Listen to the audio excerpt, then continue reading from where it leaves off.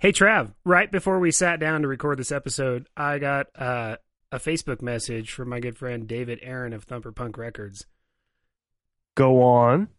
He accurately guessed the intro music. And what is it? Well, I'd like to point out that after all these episodes and failed attempts and blah, blah, blah, the godfather of punk rock himself, David Aaron, has descended from on high to answer this question for us mere mortals. It's Anti-Manifesto by Propagandhi. It's a pretty stock thing. I'm a little embarrassed that our listeners couldn't come through with that. But David did. Nice. He's awesome. He nailed it. He knows everything. So props to David. Dude, beautiful. Fantastic. Finally, we got somebody. Finally, someone answered it. What's up? Welcome, everybody. I am Jesse. That was Travis. Seth, unfortunately, was trying to make a vegan smoothie, and his beard got caught in his NutriBullet, and it whipped up, and it pulled his head down onto the counter, where his head then hit a toaster and literally toasted his skull. It's ironic. That's wow. Segue into visit skulltoaster.com. See how are his Elvis Costello glasses still okay? I don't know. Early reports indicate probably not, but we'll have to see next week if he comes back. So now we're going to throw it over to our guest. Throw it over? Is that what radio people say? I don't know. I don't know what we're doing here. Over? But our guest this week is none other than Matt Putman. Am I saying it right? Is it Putman? It's Putman, yeah, like a man. M-A-N, Putman. Putman, like a man. You putt like a man. It's not a Putnam. For some reason, that's the popular pronunciation. Well, I have no idea why, because man is much more natural than Nam. Matthew Putman. I've got the... So you might know him from Esocaris, Living Sacrifice, Unwed Sailor, Love Drug, Bear Colony, Chase Pagan, Family History, Fear is the Driving Force, Snail Hunter, or The Last Royals, or The Glass Wands. One of those bands. I just tore through his ridiculous Wikipedia page. This is the busiest dude I think I know. Hey, and I'd like to point out that this is proof that Trav knows how to read, so all you haters out there... Actually, I had to memorize. My kids read it to me, and I had to memorize it. You know how many times? It's actually just proof that I'm really old. I've got the Esocaris CD released on Dayglow Records, and you and Corey's names are spelled Putnam. Putnam. Yeah. Putnam. Yeah, that's. I mean, everywhere I go, I'm encountered with this misspelling. I mean, it's a plague on our family name. According to your Wikipedia page, you're really, really old and 2 years younger than me. So shut up. Oh, well, that's good. I'm beating you by a couple of years. I'm happy with that. All right, we're not going down that path, okay? So I met Matt back in Cornerstone. I'm going to go with 2000. No. I met you guys 2001-ish or something like that. And we played a show with you guys. Yeah, play with Living Sacrifice, and we got on the Living Sacrifice. Crutch at the time. We got on the Living Sacrifice comp, and everybody got to talking to us. And it was before that. We played with your band, and you guys blew us away. Like when you're busy touring and playing and promoting an album or whatever. You play with a lot of terrible bands. It just is what it is. And you guys were like, we were blown away, for a few reasons. One, awesome drummer that you don't come by that much. Shut. Two, there were no heads on the guitar. What is it? Your guitar player. Yeah.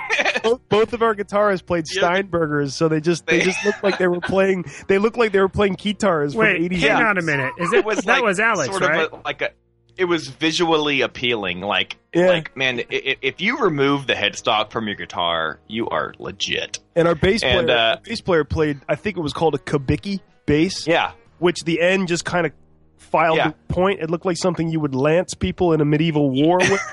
So there were no headstocks happening. We didn't have headstocks. Yep. It was just awesome drummer, and it wasn't just that. I mean, honestly, it was just technically amazing. Thank you. And we were so used to playing with just lame bands. I'm sorry, I was so used to not being impressed with any bands that we played with. So that was really refreshing. So it was sort of an instant kinship. So and then a week later, I remember Rocky coming up to me and going I think we covered Living Sacrifice that night. Yeah, you did. Yeah. Was it Breathing Murder or Murder? And then I remember Rocky coming up, and I'll do my best Southern accent. And he was like, "Wow, that was amazing." And we were playing with you guys the next week up here, Whitehall, Pennsylvania. Yeah.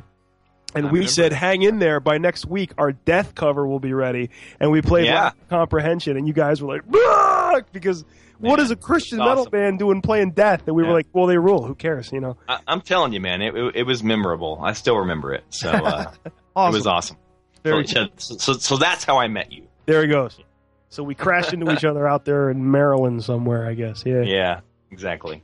So and then saw you guys in Cornerstone, and that's when I think I really got to talking to you a little bit, because let's face it, there were like 900 bands all living together for a week. We were all sharing each other's peanut butter and stuff, and you gave in the woods, and you gave me a Snail Hunter CD.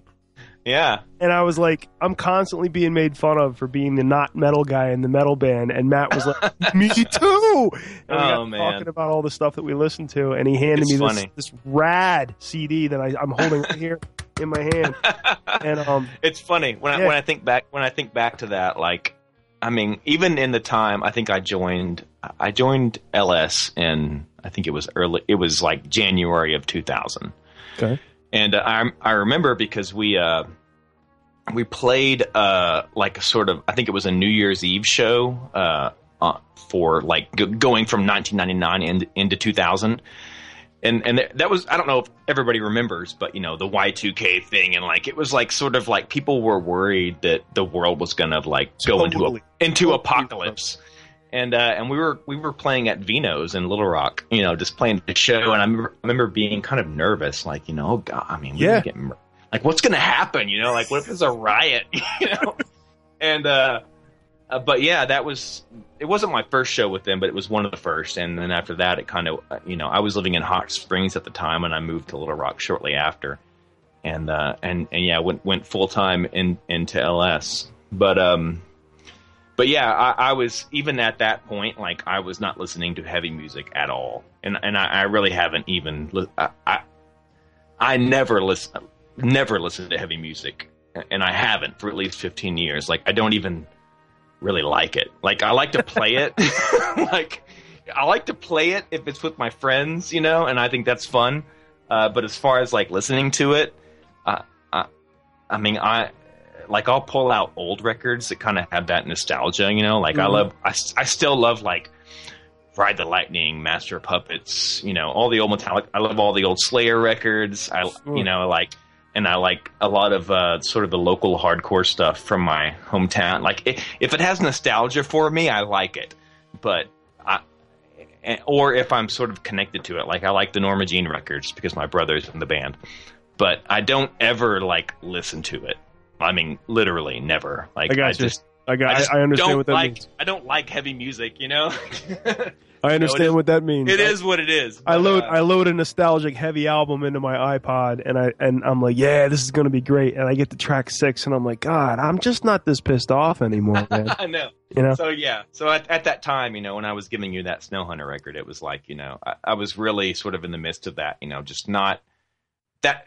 That's where I was, you know. I wanted to do experimental stuff, and I guess we call it indie rock now. But that's what I was into. That's still what I'm into. So crazy. That's cool. Well, why don't we? That's a perfect segue. So you're not supposed to say that's a good segue. That's bad radio. That's what they say on the news. So you're okay. You sent us a ton of stuff that you Matt really prepared himself for this podcast. He sent me and Jesse 8 songs. That's not a ton. Well, wait a minute. But you didn't just go drag and drop 8 songs. You went and found a pile of them that you only had on vinyl, and you pulled that, and you made it possible to be able to play these songs on this podcast. Yeah. You want to support some local bands. And I mean, what's cooler than that? That's the whole point of this podcast, is kind of, you know, Veritas, DIY, you know, keeping it real. It's hard to say support because these bands are all now defunct. But I want to promote, you know, like I'm really proud of my hometown, Fort Smith, Arkansas, and so many great bands, you know, like I don't think anything I've done up to this point, so much of it was inspired by them. So it's like, I listen back, like I was saying earlier, like I kind of like glide along on this nostalgia. I hear those old records and I just love it. It just takes me right back to that moment of hearing it and being just blown away. Like, oh my gosh, these are my friends. They're making this amazing music. Cool. So those, these are the bands that I loved growing up, and most of it, almost all of it, is only available on vinyl. So. We'll pick one from the list and give us a little bit of a background on it, and we'll take a break and listen to a tune. Yeah, let's hear "Burned Up, Bled Dry." Okay. So "Burned Up, Bled Dry" is a band that was active probably from. It's hard to remember. It's mid to late 90s. Okay. But they were friends of ours. When I was in Esocaris, we played a lot of shows with these guys. And it's grindcore for that's probably the best way to describe it. But they were just so awesome. Evan, who was their guitar player, he's a good friend of mine. We played together currently in a band. And I've done Which one? Prom Nights. We play in Prom Nights, which is a two-piece instrumental, is what we call it. Mm-hmm. But this is sort of like this is going pretty far back. Like I said, mid to late 90s. But he's just a great guitar player. He writes awesome riffs, and this was his band, and we played with them a lot. Gosh, I could say so much. They were in a band before called Benchmark. It was probably one of the single biggest influences on Esocaris at the time. Mm. But that was sort of before we were, Esocaris was a band. So when Esocaris was around, this was Burned Up, Bled Dry was the band we played a lot of shows with. And they recorded this 7-inch live with Barry Pointer, who did a ton of records for. Oh my God. Did them all. I thought he did them all, didn't he? Yeah. He did a lot of them, yeah. For LS alone, he did Reborn, Conceived in Fire, and Hammering Process. Wow. And then he did Zao, Blood and Fire, Liberate, and I'm pretty sure he did every Zao record except the first one. And wow. And then, on and on and on. He did dozens of records. But he was also sort of like the guy, around here. Yeah. Like all the local bands went there too, but they couldn't quite afford, a week to 2 weeks to a month at the studio, so they would do everything live.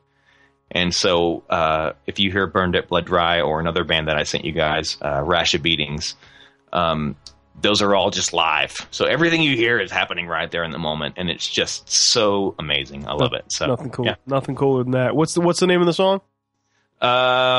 Which one did I send you? I'm embarrassed. I'm embarrassed now because I don't remember. I was hoping you'd remember. I don't have the file in front of me. Burned Up, Bled Dry. Count on yourself. Count on yourself. That's the one. Absolutely. That's it. Take us away, Jesse.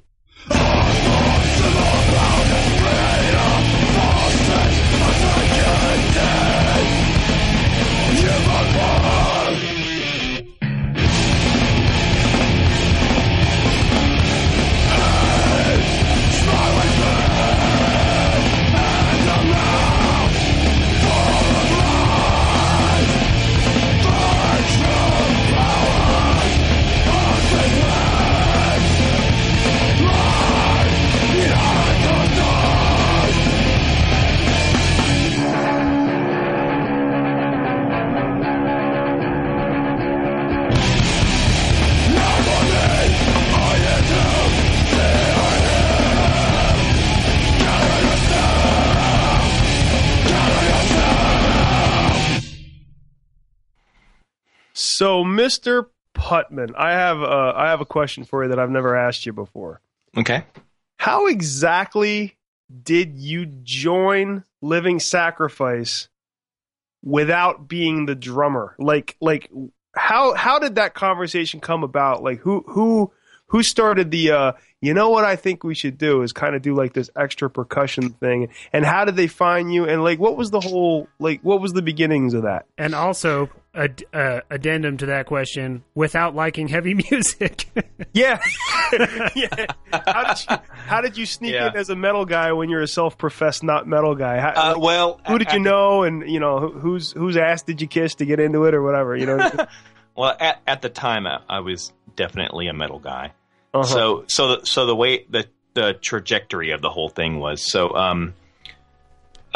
here in Fort Smith, Esocaris was my band. It was me and my brother Corey, our friend Jason, and our friend Arthur. And so we were playing a lot of shows, and we were the only Christian band, Christian metal band. Okay. For this area, period. And the only other Christian metal band in Arkansas was Living Sacrifice. Sure. But they had been around for at least 10 years longer. So the way it happened was they played a show in my hometown. We had a little club called Ravi's, and they came down and played, and it was sort of in the period between Inhabit and Reborn. So they had written about half of Reborn, and their set was basically half Inhabit and half Reborn. And so we played a show with them at Ravi's, and we were blown away. Like, it was like one of the defining moments of my life. Like, seeing them play, it was really powerful. And I would have loved to seen that show, because that would have been. I mean, Bruce took over vocals at that point. DJ was out, right? Exactly. Yeah. But they were playing a ton of Inhabit stuff with Bruce singing. They were, yeah. And my God, I would have loved to have seen that. I know. And it was funny because Reborn wasn't out, but the songs from Reborn were the ones that were like really powerful. Yeah. And so when that show was over, the only CD they had for sale was Inhabit. So like we went and bought it, and I it's terrible, but I remember going home and listening to it and being really disappointed because it didn't match at all with, yeah. Yep. It didn't match with the experience I just had. Gotcha. And wrong guy. Which I mean, and not just that. Like, when Bruce took over on vocals, like the whole spirit of the band changed. It went to more of a metalcore. Yep. It's something I connected with a little more. And like I grew up in the punk hardcore, like DIY local. Like it wasn't this. I don't know. It's hard to describe, but when you can hear it. The difference between Reborn and Inhabit. It's just huge. Steven, my cousin Steven, the Unteachers guy, he had I wonder if he still has it now that you mention it. I don't want to. He had a demo cassette with Sellout on it. Yeah. And he was like, did you hear the new Living Sacrifice? And I was like, no. Yeah. He put it in. I just remember being like, oh my God. We had that demo too, and that circulated around the Fort Smith. And that was also recorded with Barry Porter, mostly live, but it wasn't the Reborn album. It was the demos for Reborn. So heavy. And so that, it was just like, there was a big difference between that. And but from that show, we basically became friends with them. It was sort of like a kinship. We were like a Christian band in Fort Smith. They were a Christian band in Little Rock, and we were the only two like heavy metal Christian bands in Arkansas. Right. So we just started playing shows together, and I say we. That means they invited us to play shows because we had nothing. We had the only place we had any pull was in our hometown. So they would invite us out, and we would play, and we just became good friends with them. And then it got to the point. I mean, the Esocaris record, Bruce paid for it. Like, we recorded that record with Barry, and Bruce paid for it, and Bruce put it out on his label. And then later on, Dayglow picked it up out of Sweden, and then eventually Solid State put it out. But the only reason it was ever recorded was because of Bruce. What was Bruce's label's name? I'm not aware. I feel like a terrible person right now because I can't remember the name of it. Well, you are a terrible. Yeah, I know. Now I have to Google it. More importantly, who owns it now? Can't remember the name, but it's the red, it's the red cover with a big E on it. Is all I remember. I just don't remember the name. Does Solid State own the album, or did they license it from you guys? They licensed it from Bruce. Yeah. So Bruce owns it still? Yeah, basically, yeah. I mean, we recorded it in 1997. I mean, maybe Bruce should give me a call, and he should license it to me.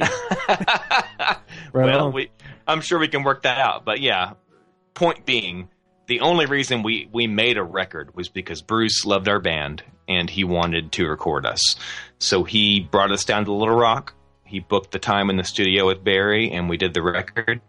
And he put. I remember we were on tour with Living Sacrifice when it came out, and it's funny. The drummer for POD, what's his name? Wolf. Yeah, he actually brought this. He for some reason we had to have the CD shipped out to somewhere. The CD came out while we were on tour, so he shipped it out, and Wolf brought them to us while we were on tour, and it was like our first time ever seeing our own CD, and we were so stoked. And after that, things kind of like actually Bruce is actually the one who hooked us up with the record label in Sweden, Dayglow. And but unfortunately, what happened was we put the record out on Dayglow, and they flew us over to Sweden. And while we were on tour in Europe, we broke up. What? And yeah, we broke up in Europe, and we came home, and basically that was it. We recorded that 7-inch because we had already we had those songs already written, and we broke up and we were done, and we all moved on. We all moved on to different things, and then eventually, a couple of years later, Solid State licensed the record and put it out. That's got to be an awkward plane flight home from Sweden. I mean, it was. The whole thing was really awkward, and I won't go into the details of why we broke up because I look back now. and I think it's pretty ridiculous. But that doesn't make me want to know. Was my own fault, but it was ridiculous. So I think we had a lot more we could have done. But whatever. Hindsight 2020. Right. So that was it though. Bruce did the whole record. So you guys broke up, licensed it. You flew back from Sweden, and you recorded the 7-inch after you broke up. Yeah, and with the 7-inch, that was our friend Jared Norris from Dallas, and he had a record label called Dead Self, and we had a song on one of his comp. He had a compilation album that he put out, and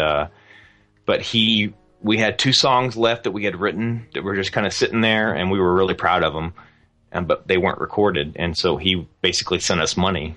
And so, but we didn't want to go back into a studio and do it that way. We wanted to spend more time on it. Mm-hmm. So we took the budget he sent us, and we had a good friend, Matt Depper, that had a little home studio. And so we gave him the budget, and I say we gave it to him, but we basically used that money to buy some really nice monitors and a nice microphone, and we did it ourselves, and really had no idea what we were doing, especially for hard music. And I think we just talked about Matt Depper. He's the other half of Snail Hunter, but same studio. We went in there and did the 7-inch with him, and that was it. That was it. That was the end of Esocaris. What year was that? 99? That was around. Well, that was actually around 98. And so I'm telling this story really long because you asked me how I hooked up with Living Sacrifice. Hey, it's a podcast, no commercials. I think it's. So what happened was, go ahead. Sorry, I think it's interesting that people, younger generation doesn't realize in 1998. Like nowadays, everybody's got a home studio. Everybody's got GarageBand. In '98, most people didn't even have a computer or the internet or anything. Yeah. We had deal. No computer. We used like a Roland 24-track machine or something. I mean, it wasn't tape, but it wasn't it wasn't a laptop.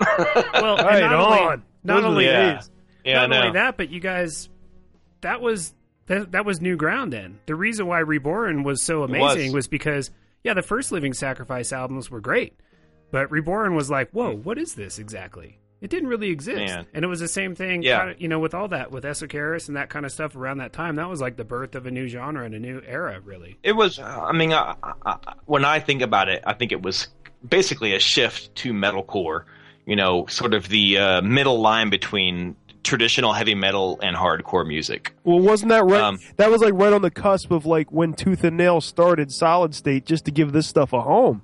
Wasn't Reborn like the second album on Solid State or the fourth or in there somewhere? Yeah, I don't remember the exact number, but it was one of the early ones. Yeah. And it was when Tooth and Nail split off, did basically a subdivision for heavy music. Yeah, this is right at the induction of all this stuff.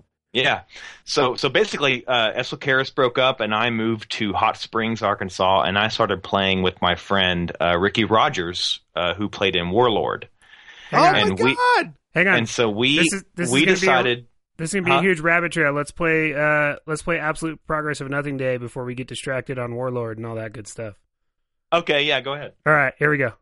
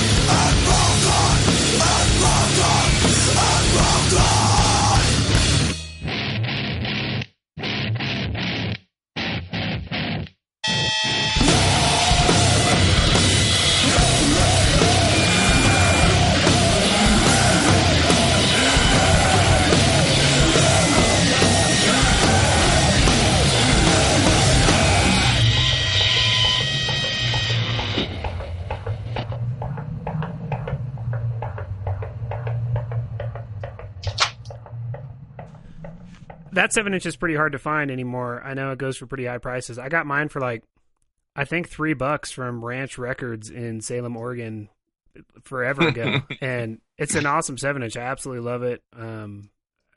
I ripped it to digital myself so I could play it on my iPod and stuff. But great 7-inch. Awesome. That's awesome. Yeah, that was really fun to record. We basically took our time. You know, like I said earlier, we invested in some studio equipment and just we just like went hog wild on it, man. Like adding tambourines. Like I think at one point I'm spraying a hairspray container, which was an idea I got from the Smashing Pumpkins, which was one of my favorite bands at the time. Right on. And hey Matt, slow down here, buddy.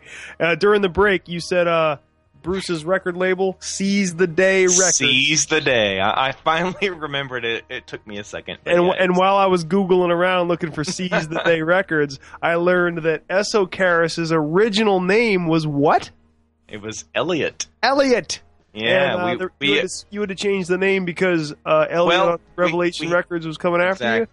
Yeah. Well, no. It was. We were paranoid about like when you're young and you're thinking of band names, you don't want to share a band name with anybody else, Right. So you're kind of like looking. At the time, there was no internet, so we would look through fanzines and stuff like that to make sure that the name wasn't already taken. Okay. And, but at the time, we wanted to name our band after Elliot from E.T. We just thought, we wanted to be what we called at the time an emo band. Like we wanted to be a cross between like Sunny Day Real Estate and, the local bands that we loved, like Benchmark, or like the heavy bands like, LS or, like stuff like that. Mm-hmm. We wanted to be some, like, it's funny now and it's almost a joke now. But back then, like our idea was, hey, we should be in a band that does screaming and singing. And that's never going to work. That was like that was a revolutionary concept back then. Like right. Nobody was doing that. Actually, actually, Tooth and Nail put out a record by a band called Bloodshed, who did that exact same thing. And I actually remember being kind of bummed. We were like, "Oh man, these guys they beat us to the punch." Like they're doing like the heavy music scream sing thing, and that's what we were doing, and. But it didn't really dissuade us, we just kept going. But back then, that was revolutionary, and it became known as Screamo.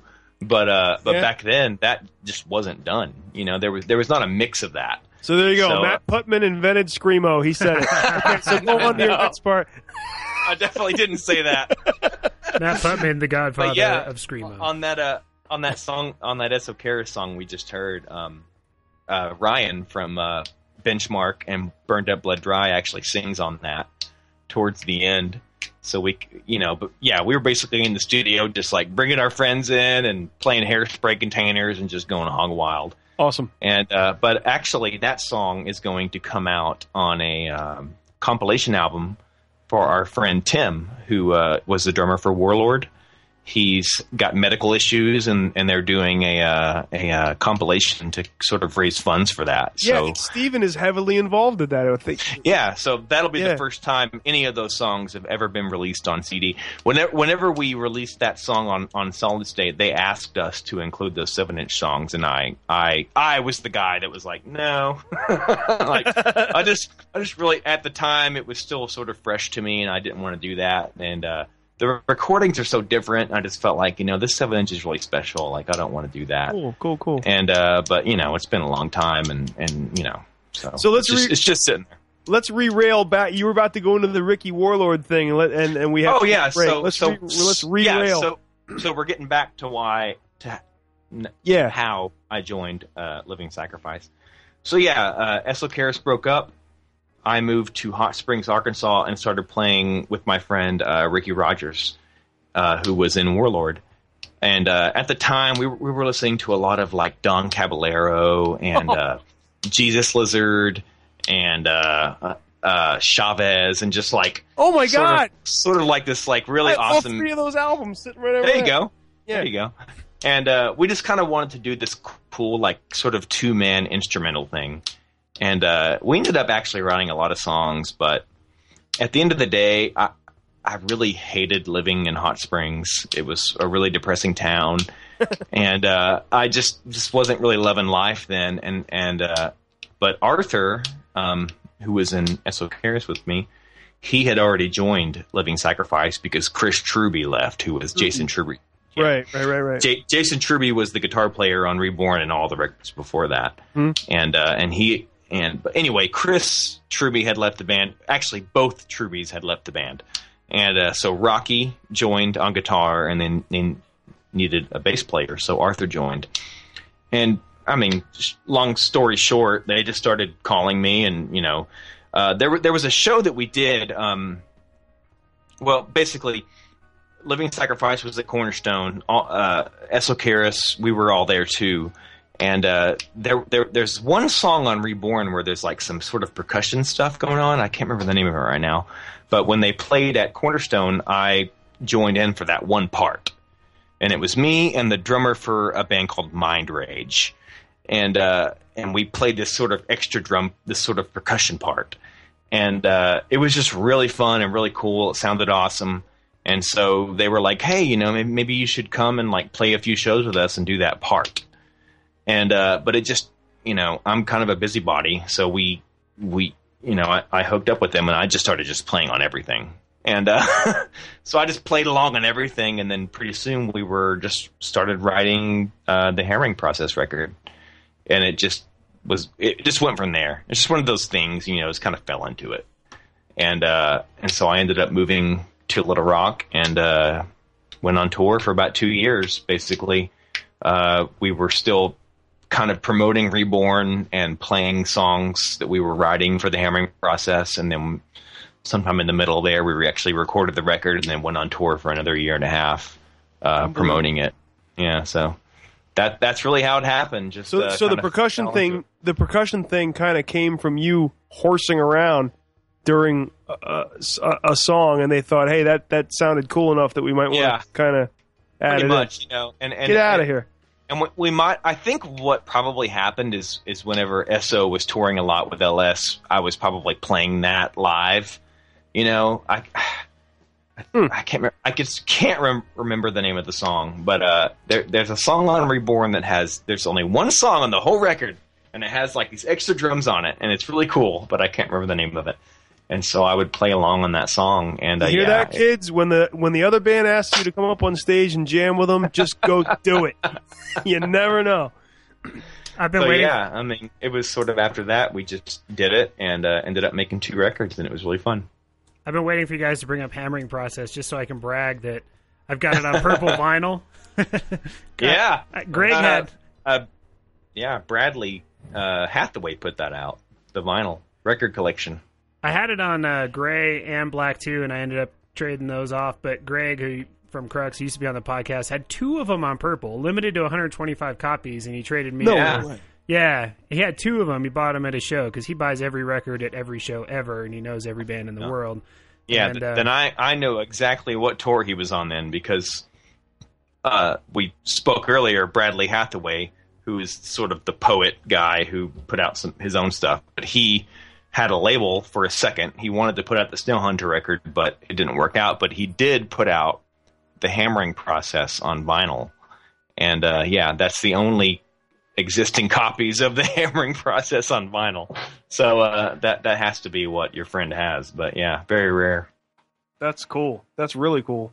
Yeah. Yeah, That's a cool album. I think I get called a new school poser because I think Hammering Process is my favorite Living Sacrifice album. I don't know. It's hard to pick a favorite, I guess, but either that or Reborn probably for me. But it's really funny because, like, you know, I was in the band for 2 records, but Reborn is still my favorite record. Like, it was just like so. I can't explain it. You know, like it was. Hey Matt. Yeah, Reborn is my favorite record too. I mean, like, right? Am I right? I mean, it's just and I love you, and you weren't on Reborn, so. I don't care. I mean, Doesn't matter. It was so good. You know, like it was. It was revolutionary. I mean, it was really. I mean, if you look at the whole canon, you know, of LS. I mean, like there is a definite split there. You know, between Inhabit and Reborn, and it's not just because Bruce switched to vocals. It's a sea change. It's totally different. Yeah. They changed their whole style, and to me personally, it became so powerful. They started honestly, to groove. Like there was groove there. I mean, that show that I saw in my hometown, I mean, still to this day, 20 years later, it's the best show I've ever seen. Wow.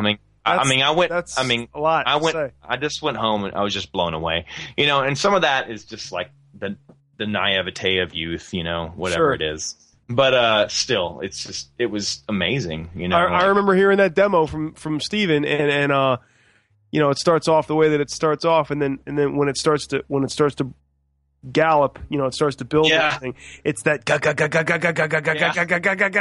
and the kick drum and the ride cymbal and the guitar is all just smashing your face with 16th notes, and I was like, "Oy, this is really like I've never heard them do this before." It's like otherworldly, it's even like sort of like the birth of the breakdown.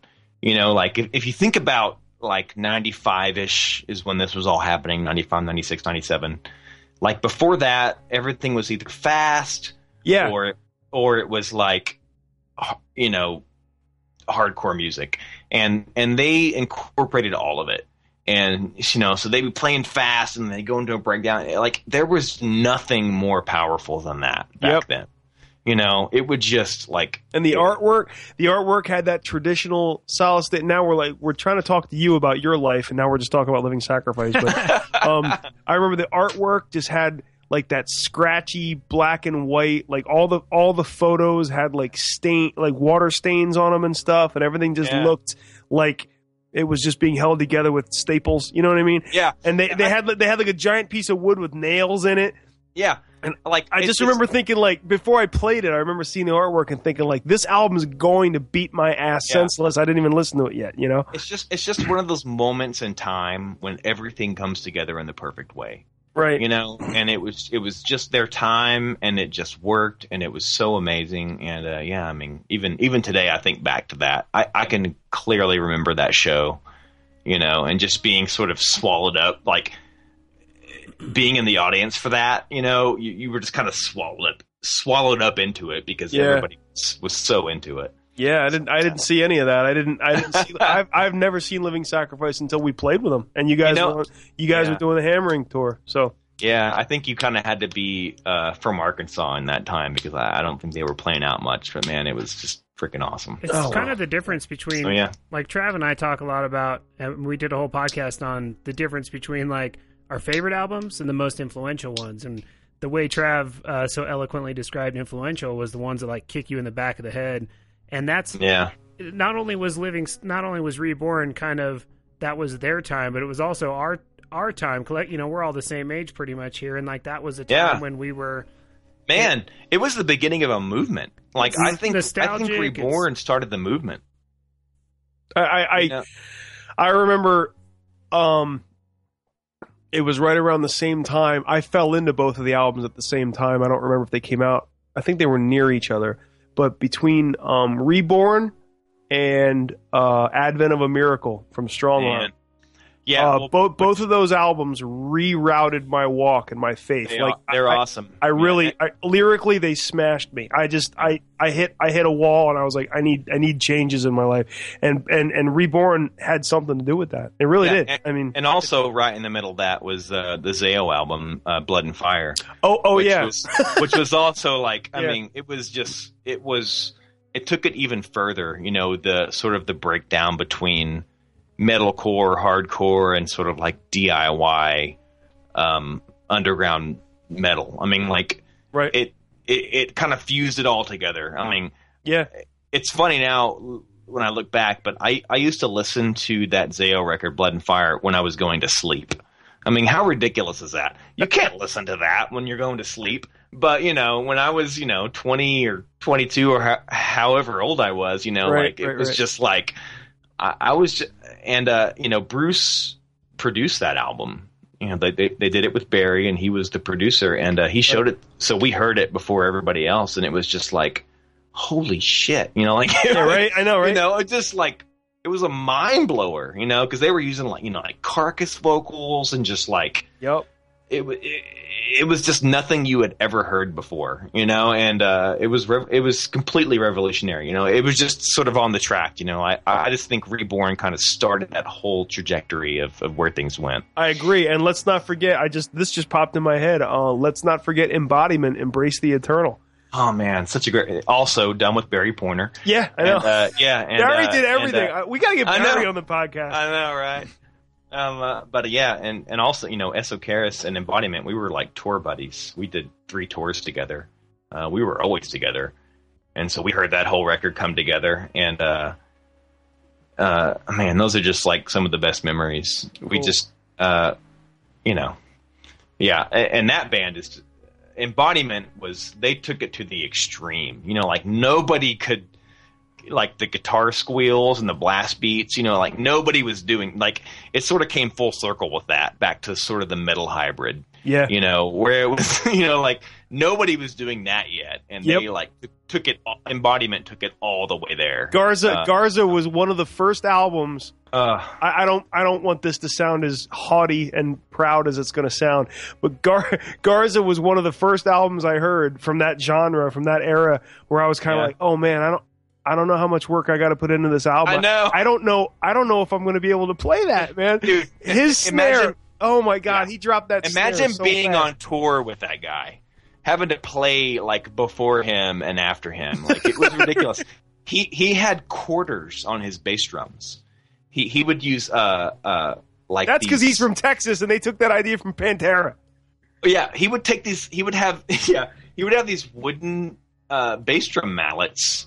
He would hitting quarters taped to his bass drum, and it made this sort of click and thud thing, and it was ridiculous. It's a machine gun. It turned it into a machine.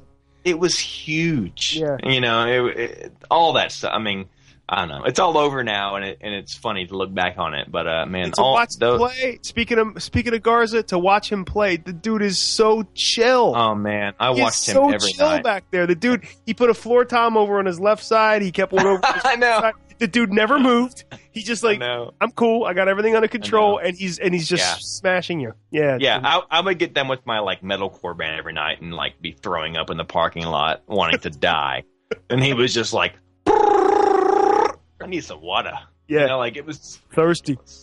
Yeah. So I love that guy. Let's try to steer this thing around to what you're doing now, because I want to talk to you about like. Just how the hell are you pulling off all the stuff that you're pulling off?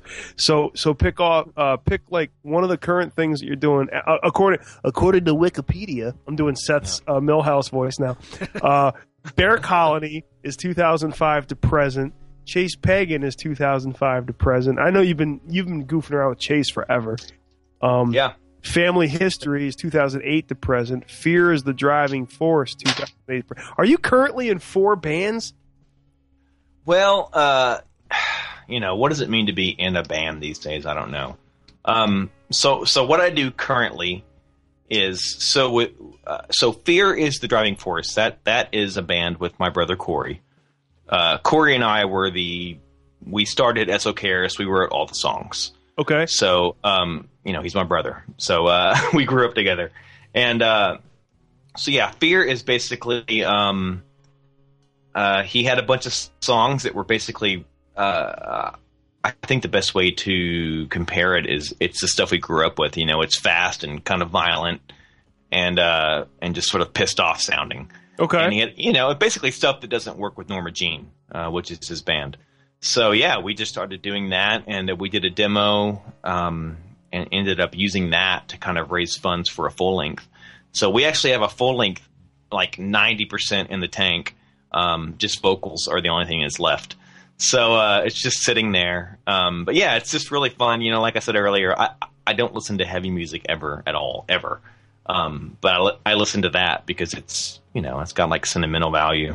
And the song you sent us was Diet Cocaine Habit? Yeah, that's it. And that I think I sent you the demo version, and we redid it for the full length. My brother Adam is the recording engineer, and he's amazing. So yeah, it's like a three brother trifecta. Yeah, how many siblings do you have? I'm trying to keep count. I'm up to 14 at this point. I only have 3. I have my oldest brother is Tristan, and he is a computer programmer. Okay, and it sort of lives the normal life. Boring. I know. No, he's amazing. I love him. And then there's Corey, who is he was in Esocaris with me. He was actually also in Living Sacrifice, and now he's in Norma Jean. How long has he been in Norma Jean? Oh gosh, it's probably been almost 10 years now, I'd bet. Because my second to last show with Crutch, as we were switching over to Alathian, would have been very late 2002, very early 2003. Was that before him? There's only one Norma Jean record without Corey on it. It's their very first record. He's been on every one after that. So So we might have played with him. You probably did, yeah. He's been with them a very long time. He's their main songwriter. He's an amazing musician. Okay. He's awesome. So yeah, then there's number 3, that's me, and then there's my younger brother Adam. Adam is a sound engineer. He works at a club up in Fayetteville, Arkansas, and he runs his own studio, Insomniac Studios, and he's amazing. Like really, honestly, anybody, if you need something mixed or recorded, look him up because he's a badass. Right on. Okay. So yeah, so Fear is our sort of project together, I guess you'd call it. Jesse, can I hear some Diet Cocaine Habit, please? Yeah. Wait. Do you guys have an ETA on? You're just waiting on the vocals in. You don't have like an ETA for the whole album. I've got the 5-song EP or whatever, and I love it. We are actually scheduled to record the vocals in less than 2 weeks. Wow! But this is the 3rd time we have been scheduled to record the vocals, and it hasn't happened yet. So we'll see. All right, it's a really lazy project. No, I love it. That's good.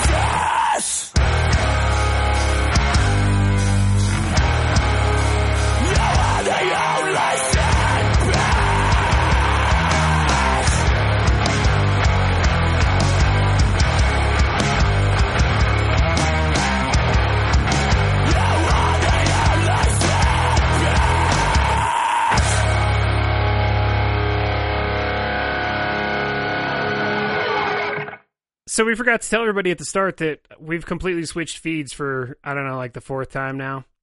Everybody, if you're listening to this, blackvinylcollective.com or find us on iTunes. We promise it won't change again. It's changed 3 or 4 times recently. If you go find us now, if you've changed it within a few days ago, you're probably on the wrong feed. So, sorry, things happen. A few days ago, today is the 29th. I don't know when we're posting this. Yeah.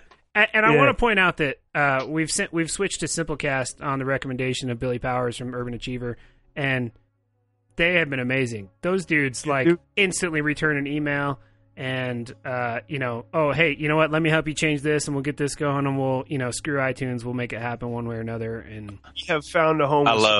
They're amazing. I love Bill Power. That loves Bill Power. Everybody knows Billy Power. I'm sorry, Billy Power now. Sorry. No, I don't know if it's Billy or Bill. I don't know which way he's going with it. I'm pretty sure it's BillyPower.com, so I think he's going with Billy. I think Billy's a little more marketable, maybe. Who knows? Makes him seem friendlier. Who knows? His podcast is great. I've been listening to it. He's a couple episodes great. deep. I love it. Yeah. Mm-hmm. Yeah. I'm with you. Urban Achiever! Urban Achiever! Oh, man. Great intro too. I love Bill. Like, Blenderhead was one of my favorite Tooth and Nail bands ever. So. Dude, the first song I ever heard from Blenderhead, now we're going down that path. The Talking Heads cover. Oh, my God. Nailed it. You're talking about Muchacho Vivo. Great record. Yep. Matt Johnson, who was also the drummer in Roadside. Yep. Definitely, by far, one of my favorite drummers of all time. I'm so glad somebody brought up Roadside. They talk about kicking a dent in my head. Like when me and Jesse are coming up with like top 3 metal, top 3 punk. Roadside is in there, but I don't know what category to drop them in. They're just Roadside Monument. That's why categories I think at this point you'd probably call them indie rock. Okay, whatever. I played in a band with John Ford from he's with Unwed Sailor. I played with him for 10 years, so yeah, I'm really familiar with Roadside. But yeah, great drummer. Oh, love that guy. Yeah, man. So yeah, Simplecast, blackvinylcollective.com. We don't know what we're doing. We're in this, Matt. I think you're our 15th episode, and we have no idea what we're doing, and we just hit the import button and everything just magically popped into place. Everything worked. Everything looked great. The guys who run Simplecast are responding to emails. Like they did a great job. And if anybody's out there considering anything, don't even waste your time anywhere else. They're really holding it down. They're doing a great job. And if you've listened to our podcast, you know that nobody would be paying us to do this ad, so it's got to be genuine. That's true. Yeah, that Simplecast definitely not paying us to do an ad. Yeah, we're not that commercial podcast. Yeah. Where they're at.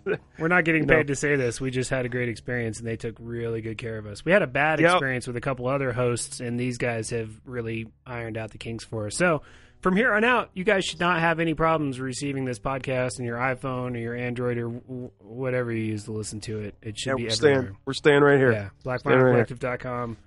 That's the feed. Enjoy. So anyway, back to, we just listened to Fear is a Driving Force. I really like that, and I know that's the demo. I've got that 5-song demo. I'm really excited to hear the full length. Yeah, the full length is, it's like...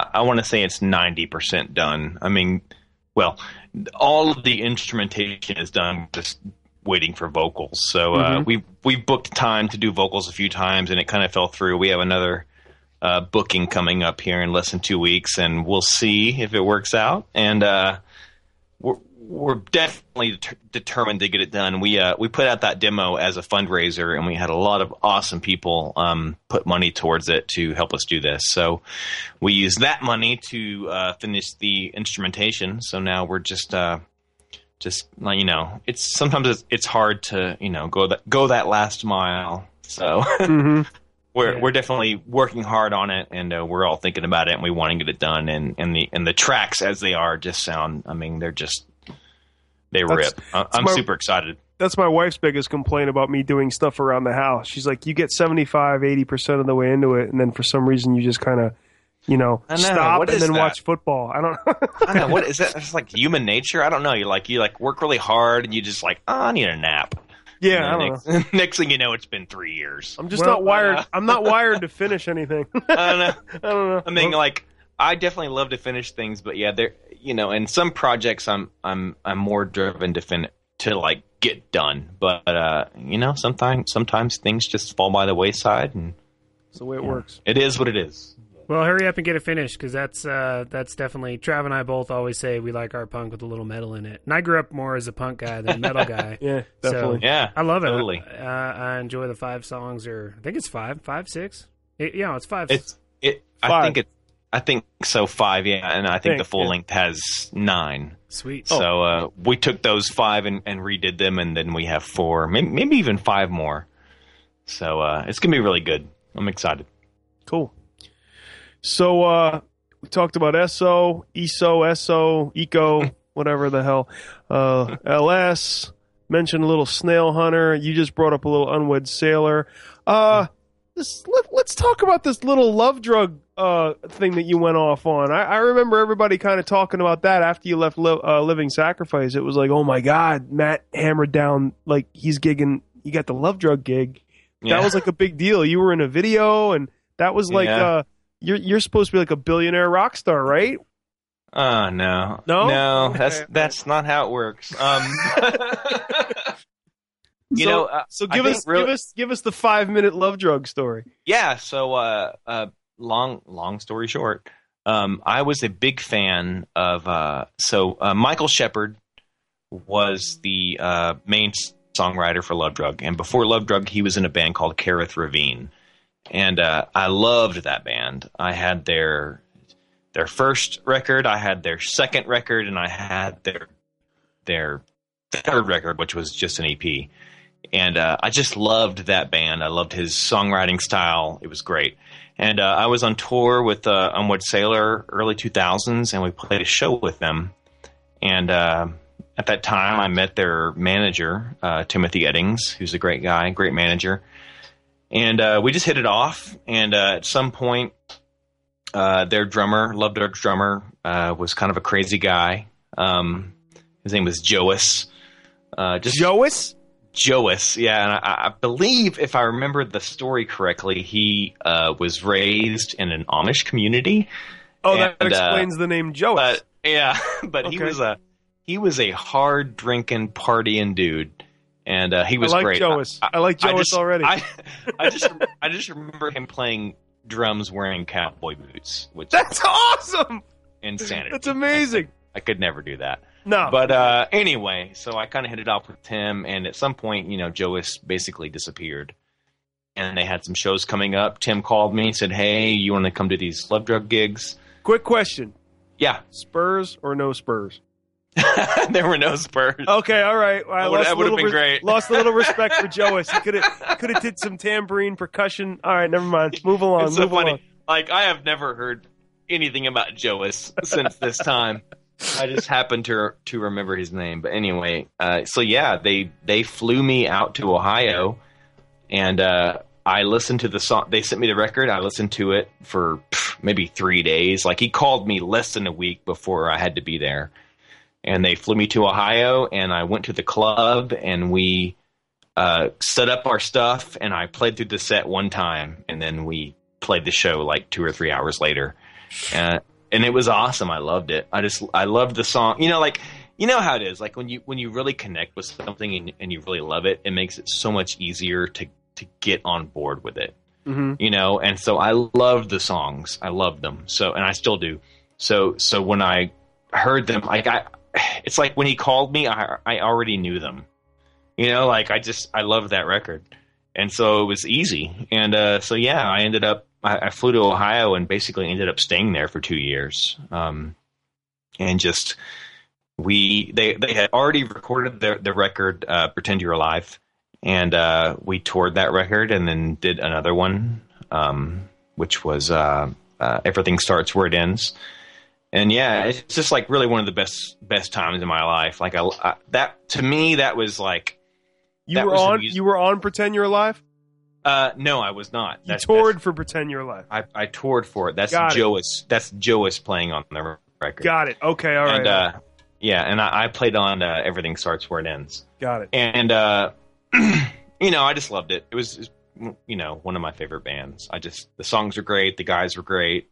I ended up bringing my friend Matt Depper, who was the other half of Snail Hunter. He played bass for those 2 years. Just one of the best times ever. Love those guys. Love that record. Love those songs. But at the end of the day, it just wasn't really working out. You know how it goes financially, family wise, time wise. It just was getting to where the downside was outweighing the perks. So yeah, ended up coming home, and that was really it for me. I mean, I really haven't toured. I think I did a few tours with Unwed Sailor after that, but that was kind of the end of the touring cycle for me. It was a busy year for you. 2007, Everything Starts Where It Ends from Love Drug. Everything Starts EP, 2007. Yeah, I played on and it's funny because I didn't really even tour for that record or the EP. That was James who took over for me. Okay. So like one guy played on the record and I toured for it, and then I played on the next record and another guy toured for that. So it was just a weird. It's just how it went. And Bear Colony, We Came Here to Die, and Chase Pagan, O Musica. Bear Colony. Yeah, Bear Colony is a collective. It's about me and 12 other friends, including Matt Depper, who I've mentioned a bunch of times. But the main songwriter for Bear Colony is my friend Vince Griffin, who is just an amazing songwriter and a great person, a good friend. We put out 2 records now. I actually produced the second record, Soft Dies, wrote a lot of it, produced it, worked really close with Vince on that. And but yeah, it's when I say it's a collective, it's like, it's a bunch of guys, and we get together in the studio, and whoever has the best part gets to play it. Okay. And some guys aren't there every time, so we just work with, it's sort of like nobody owns it kind of thing. We all just work with whoever wants to be involved, and we make it work. It sounds like a sports team. You have like a depth chart. I know, right? Like if your running back is injured, you pull in the. Yeah. At the end of the day, it's probably my favorite band because I feel like the most connected with that. Because those are my good friends. I mean, those are guys that I still talk to, on a weekly basis. So you heard it here. Matt hates Unwed Sailor, Love Drug, oh my Norma God. Jean, Chase Pagan. He hates everybody but Matt. Fear and Loathing in Las Vegas, or whatever that band is called. Actually, and even Family History actually should just be called Chase Pagan. That's a band I do with Chase. He writes all the songs. It's basically Chase Pagan.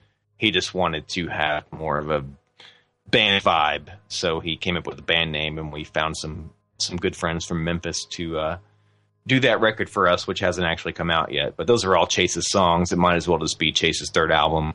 But no, I love all those bands. That's actually my favorite band name of all the 90 bands that you're in. I think Family History is my favorite band name. I think that's pretty cool. I really love that record. We just really haven't. It's one of those weird things, like if we put more into it, it could do something. But we're all just older, and I think for me at least, being in the studio is much more fun than playing shows or being on the road. I mean, I hate being on the road, and playing shows is a pain in the ass. Like, I'd much rather just be in the studio. Like, that's what I love. That's what I think is sort of the timeless aspect for a musician. Like, that's the thing that outlives what you did. And so yeah, that's what I focus almost all of my time on that now is studio work. Preaching to the choir, son. I know exactly how you feel. I know, right? I'm trying to build up the same. Sort of little corner of the internet. But let's take a little break and listen to some Family History. Sounds good.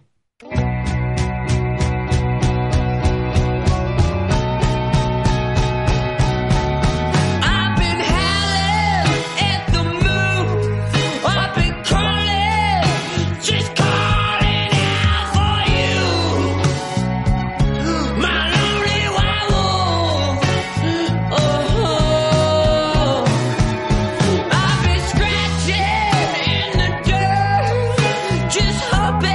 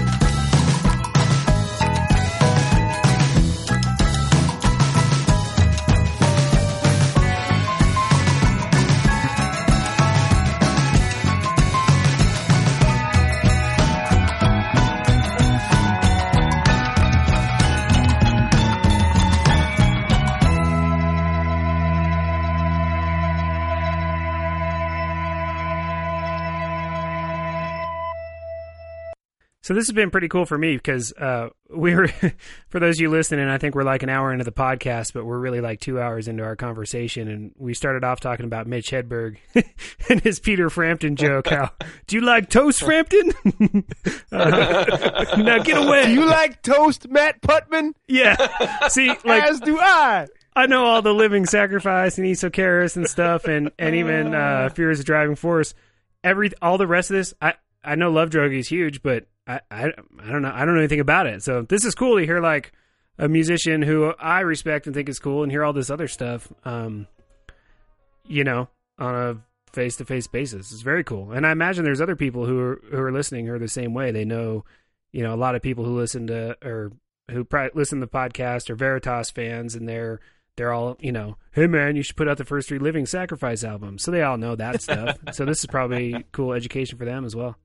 Matt's a buddy of mine from back in the day that I met at a couple shows, but now that I'm really paying attention to him to try to talk to him on a podcast that I'm involved with, I kind of feel like we have this 6 degrees of Kevin Bacon thing going, where you've mentioned everybody who's ever lived in or even near Arkansas and had anything to do with music, and man, you went to Ohio, and just look at this list. This is ridiculous. We talked a little bit on the break about David Thomas Owen. You said he's the guitarist from Love Drug. He put out his own solo album. Yeah. Solace My King, and you played on that.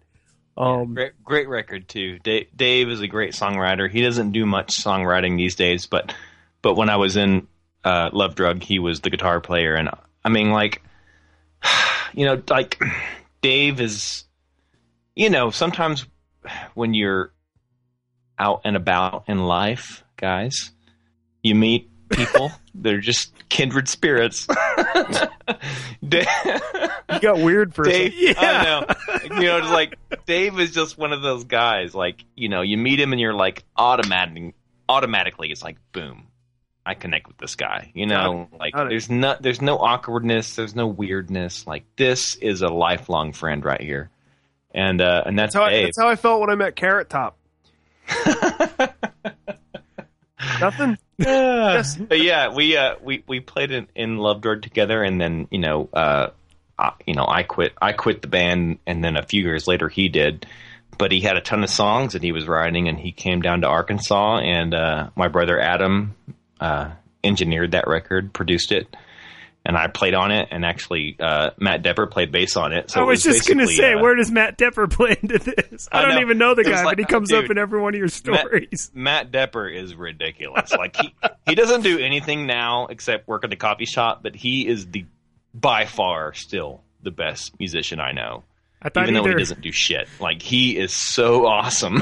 Like, you know, it's hard to get him to do things. It's either. It sounds like he needed to decompress and go work in a coffee shop. He's been as busy as you are, man. Yeah, he's been decompressing for a decade now. But I knew you were coming back with Matt Depper. Like, basically, that, you know, Dave's record was like 3/4 of Love Drug, you know, and I think just as good. I think it's a great record. I'm really proud of it. Okay. And Esperanza Plantation put that out, which is Bear Colony's label and Glass Swan's label. So yeah, you skipped ahead there. We got The Last Royals. You're on 2 of their albums, an EP and a Twistification. Yeah, so Last Royals, they used to be called. My memory is terrible. I can't remember. It's all the woodchuck side. But yeah, so The Last Royals, that band. So my friend Chris Bradstreet, he managed The Last Royals, and he was also one of the managers for Love Drug. So this was his friend, and he wrote some great songs, and so they flew me down to Nashville, and I stayed for a week at by far the most awesome studio I've ever been to, called Dark Horse Studios in Nashville. Unbelievable. I felt like royalty when I was there. It was just so cool. And yeah, it was like one of those things, like you just get up in the morning and you go and you play drums and you get done around 8 o'clock, 9 o'clock, and you just go kick it in your room. You know, they got like bagels and cream cheese laying around, you know, just watching Sons of Anarchy and just living the life. It was awesome. Matt, I think I got the name you can't think of.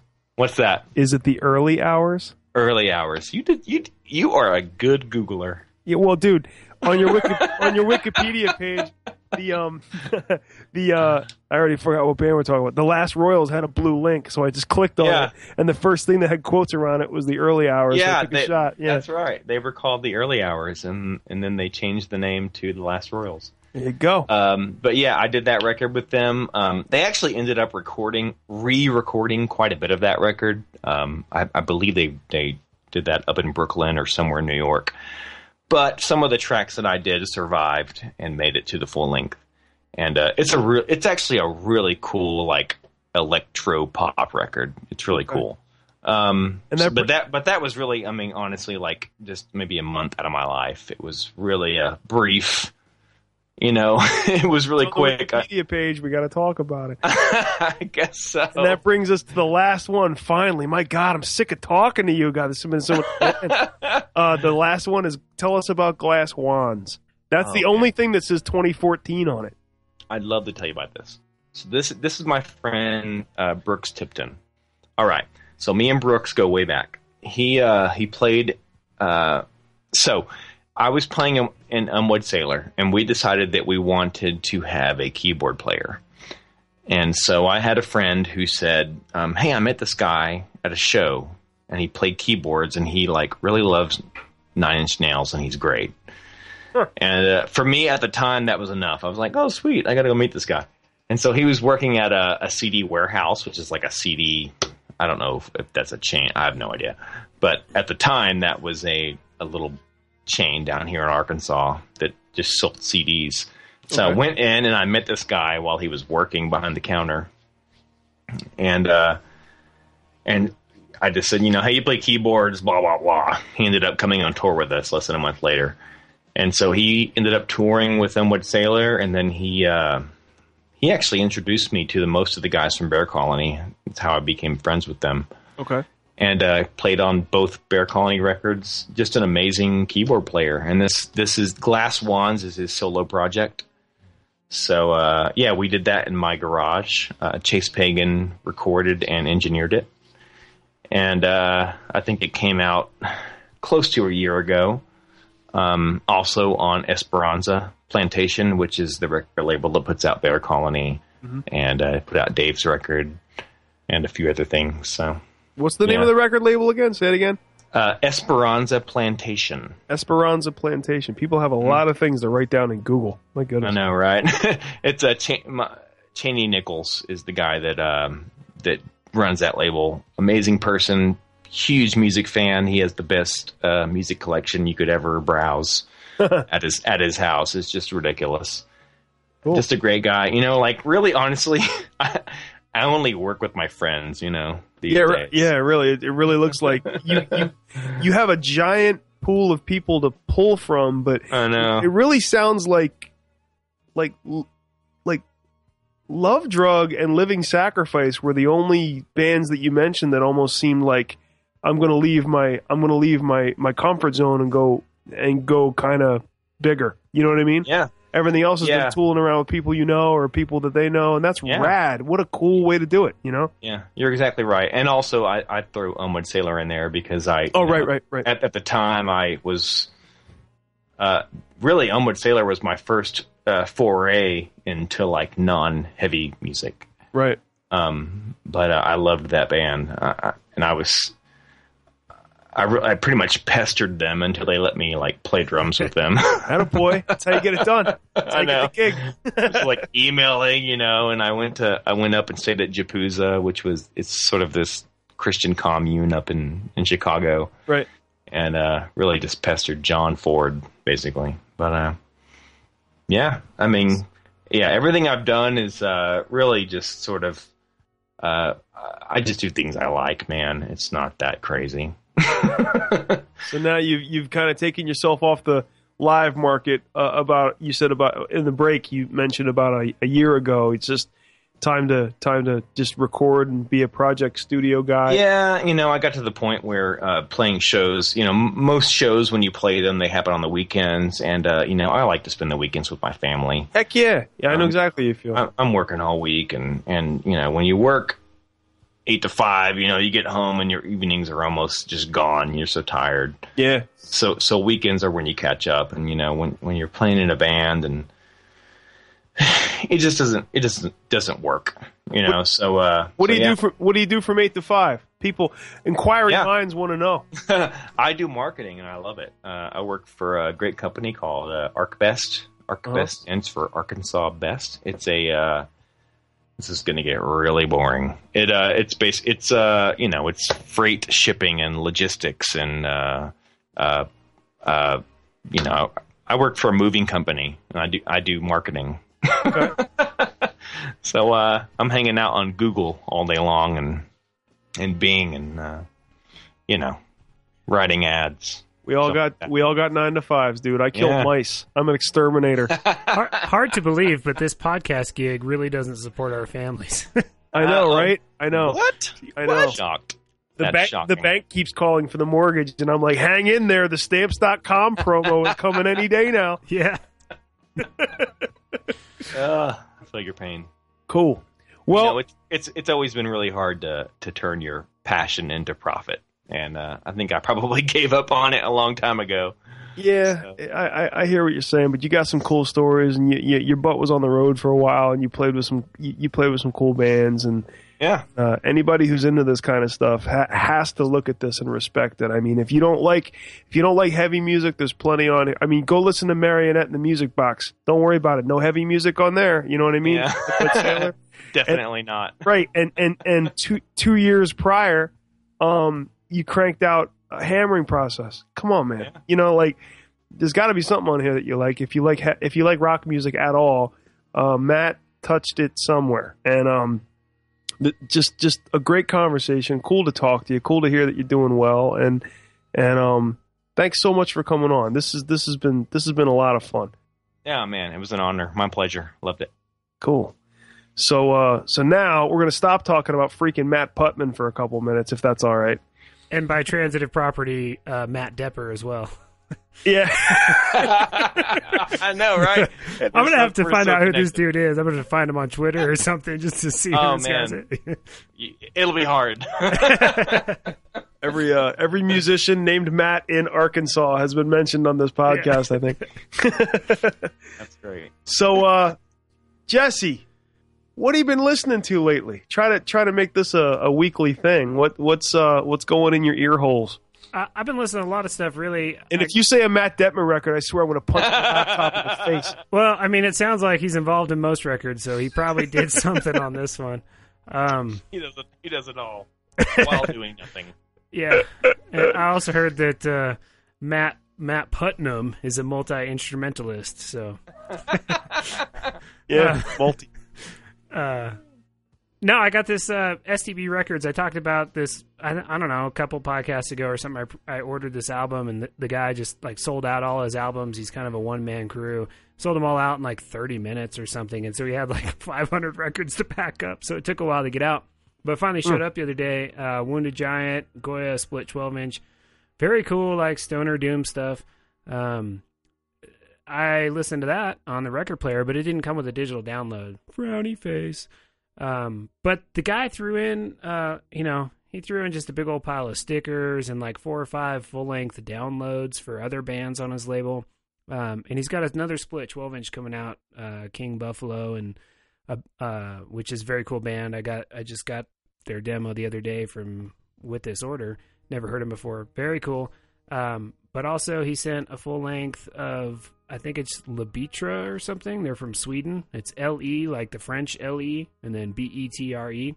I just listened to it for the first time today on the way home from the real job, and it kind of blew my mind. I mean, I just really liked it. It's just kind of kind of heavy blues, stoner kind of rock. And when I say heavy blues, I don't mean Zakk Wylde or whatever, but yeah, I really like it. The track that really kind of grabbed me off the album was called Heel Fire, Heel. Awesome. At first I thought maybe it was a typo, supposed to say Hellfire or something. I don't even know what the song's about yet. I listened to the album a couple times a day, but apparently it's called Heel Fire. Foot fire. And maybe it's about athlete's foot. I don't really know. Heel Fire and Brimstone. Heel Fire and toenail fungus. I don't know. Hilarious. So we went a little long. Thanks for hanging out and listening to Matt. And we're gonna close out the podcast with Jesse's Heel Fire song. And thanks again, Simplecast. Seriously, did a fantastic job with straightening out the iTunes confusion and everything. And if anybody's going to start a podcast, just go to Simplecast. Don't waste your freaking time with anything else. And Matt, you have one job at this point. You mentioned 700 people that you've played with. You have to get in touch with every single one of them and tell them to listen to this episode of the podcast. Oh, that's easy. I'm going to do that. There you go. Send out like a blast email and everything. Yeah, it's called Facebook. There you go. Well, right Jesse, on. close us out. Yeah, thanks, Matt. It's been awesome talking to you, and we'll see you guys next week.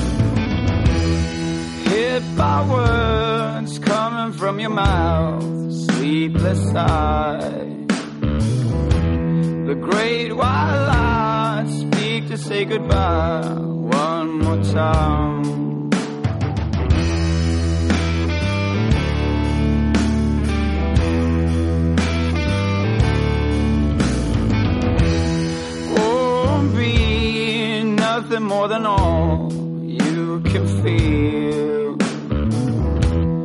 Turn to thieves, needles, and the call of your fall. Oh, poor soul, lead into the fire of my mind. He'll fire with the ancient tongue, leaving by the rain. See forward and step on back, leaving home again.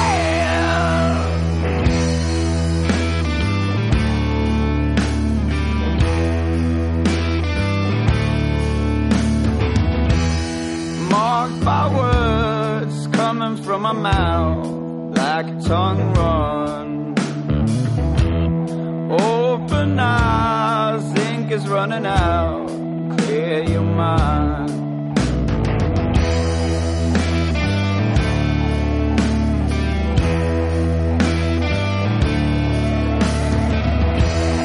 Land your eyes in cool, clear waterfall. There you're bound. Leaving home, sending out the word of your call. Oh, poor soul, lean into the fire of my mind. He'll fire with the ancient tongue, leave me by the rain. See forward and step on back, leaving home again.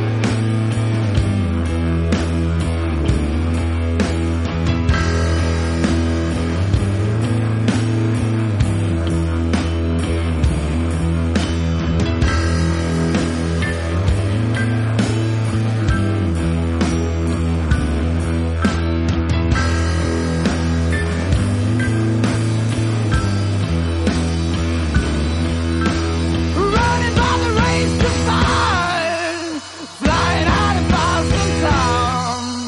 Call the name the death will hear. Reveal your name, the nameless seer.